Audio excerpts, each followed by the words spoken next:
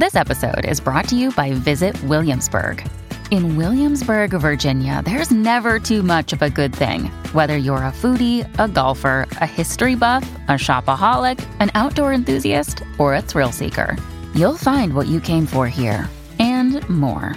So ask yourself, what is it you want? Discover Williamsburg and plan your trip at visitwilliamsburg.com. Cats at Night. Now here's John Catsimatidis. And now we have on the line somebody we apparently owe a lunch or a dinner to. We owe him lunch. And he's going to order what? The porterhouse? Governor Andrew Cuomo, welcome back to Cats at Night. Lydia, I called to collect. Is that the reason Ed Cox is not in the studio today? That's right. That is exactly right. He didn't want to show up. Only Lydia and I had the courage to confront the governor. He called it. He said 5 points. He did say 5 points. He said 5 points, Hochul. You were the only one that was right on the money, so the price is right. Let the record reflect that we do indeed owe the governor lunch. I thought it was a lot closer, but who knows? Well, let's just be on the specifics matter here. It was not lunch; it was dinner. Yes. I have two separate dinners, Cox and the judge. Those are two separate dinners. And I think I mentioned a bottle of 1999 Barolo. So, Governor Patterson, you'll come in too. Governor, I'm thinking about the Zeldin campaign, and if you looked at where it was in the beginning of the year and where he wound up, he certainly gave a great effort, and he assisted other Republicans who won a number of seats that no one expected they could win. But I thought that once Zeldin seemed to pull even with Governor Hochul, and there were polls, a couple of polls even showing him a point ahead of her, that he didn't grow as a candidate. He just continued to say the same things. And there were issues he never touched, like in his own area in Suffolk and Nassau County. There's a big problem with seniors now who can't afford to live in their own homes. In other words, because of inflation, they've retired. They're not getting the pensions that they that can sustain living in a home. And there were a million issues he could have touched, but he just kept saying the same thing. And I think there's a point that the public gets tired of it. Yeah, no, I think you're exactly right, Gov. I'm with you. Let me make a couple of points before. One, look, there was a dissatisfaction with Democrats. It was true nationwide, and it was especially true in this state. Taxes are a problem. I didn't really get much of an affirmative message from the Democrats about what they were going to do. It was just that they were not Zeldin. So there was a dissatisfaction with Democrats. Second, there wasn't a red wave, but there was a crime wave. And very good. I heard you talking about this.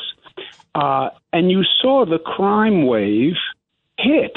New York City sat on its hands. The turnout in New York City was about 10 points below what it should have been. And on Long Island, they didn't sit on their hands. They revolted, right, on the issue of crime. And why the Democrats, which I am still bewildered by, why they were so tongue-tied on the issue of crime, I just don't understand. And you had election deniers, but the Democrats were crime deniers. And they just didn't speak to the issue. Having said that, for Zeldin, who had the abortion issue against him, had marriage equality against him, had guns against him, he's an election denier. It was virtually impossible for him to win. And I agree with you, Governor Patterson, he only spoke about crime. He didn't even talk about taxes. If he had talked about anything else, property taxes, Gov, which cut all across the state. And by the way, the Democrats never even repealed the SALT tax, which they had all promised. But he was a one-issue candidate on crime, and in the parts of the state where crime isn't really a pressing issue, he didn't resonate.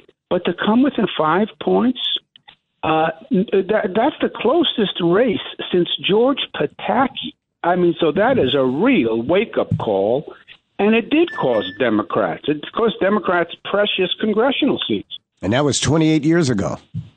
Yes. I mean, it was, and George Pataki was a moderate. I don't think he was pro-choice, but he was close to pro-choice. I forget how he worded it. Zeldin was a rabid pro-lifer, always. You remember him from the Albany days, Gov. Yeah. And he's on the wrong side of marriage equality, and he's on the wrong side of guns. I think in 2022 he voted for marriage equality, though. I think while he was in the assembly, he didn't, but then when he became a congressman, he voted for marriage equality, right. I believe. That's right. He mixed. Yeah, I think he changed his mind. It was mixed. But where would he have voted for it if he was in Congress? I could have. They didn't. Wait. David, the reporting was that there was a congressional, whether it was a resolution, whether it was a piece of legislation, and I don't know, but he voted. That's the reporting was that he voted for marriage equality when he was in Congress. Okay. Yeah, but Judge, the governor's right. There was no vote. The Supreme Court determined that marriage equality was nationally recognized. But New York State, we were the first big state to pass marriage equality. So, and marriage equality, by the way, is now 70% nationwide. So he is a real rabid conservative. And for him to come within 5 points is incredible. Governor, I guess it really shows what you said, which is that there was a crime wave. And the crime wave isn't always just the number of crimes, because it still lags a little bit behind where it was 30 years ago. But it's also the fear of crime and the fact that we see the crimes on TV now. We've seen all three of those people get thrown on the subway tracks in the last few weeks. They were all televised. Yeah. And look, somebody said it this morning. I think Reverend Sharpton was saying it. For the Democrats to say to people who say, I'm afraid of crime, the Democrats say, well, you have no reason to be afraid. You know, you can't deny a person's emotion and say, well, if you read the statistics, blah, blah, blah, blah. What do you mean? I'm afraid they're going to throw me on the tracks. I'm afraid to walk down the street. You hear people talking about, old-timers like me, saying it's almost as bad as it was in the 80s and the 90s, you know. No, it's a real problem. And I don't get why the Democrats can't admit it. I just don't get it. I think they're afraid of the far left who won't let you say the four-letter word. And the four-letter word they won't let you say is Jail. And the truth is some people are dangerous, and for society to be safe, they have to be put in jail. We have the most progressive criminal justice policies in the nation. But still, some people have to be in jail for a period of time to keep people safe. And the left intimidates, and Governor Patterson saw this firsthand, the far left on the Democratic Party is the tail that wags the donkey, and the moderates are afraid of the left, and they don't want to say anything that's going to cause them any heartburn. And they ran around saying, what crime problem? What crime? I don't see a crime problem. And, Governor, we've seen it even as the election ends now, that the far left part of the party is attacking Mayor Adams for just pointing out everything that you just said.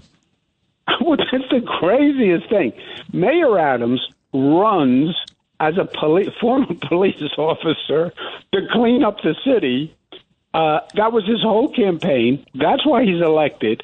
And the far left is saying he played into the Republicans' hands. That's what CNN said. Governor Cuomo, we have to because we have to go to a break. Quick question. I had some video today that I took myself of subway riders, none of whom paid the fare. 4 cops were nearby watching it all go down. And yet Governor Hochul has approved this congestion tax at $23 a day. Why should we New Yorkers have to pay a tax to make up for an MTA shortfall that could easily be made up if people just paid the fare? Lydia, it is crime. You need more police. And by the way, you need police who police. And the police don't police anymore because you have district attorneys who say, I'm not going to charge that case. And you have police officers that are scared to do the arrest. Exactly right. Or they're scared to do it, John, because if they get caught on a video, then they can have a problem if they do anything wrong. And why should I arrest this guy when the DA is not going to prosecute anyway? And the judge can't hold him in because it's not bail eligible. That's right. That's right. Well, Governor, just run up that bill on Weinberg and Cox. I'm going to enjoy hearing about this lunch when it's over. Well, I think I got a guest who also that we talked about, and you're my guest, Governor Patterson. So, now I'm really ready. We can have that dinner tonight. And I'll be there to take video of all of this. Okay. Thank you, Governor Cuomo, and thank you for coming on and keeping the people of New York and we're on the whole East Coast right now, so keeping them informed. Thank you. Thank you guys for having me. Have Thank a good you. night. It's Cats at Night on the Red Apple Podcast Network.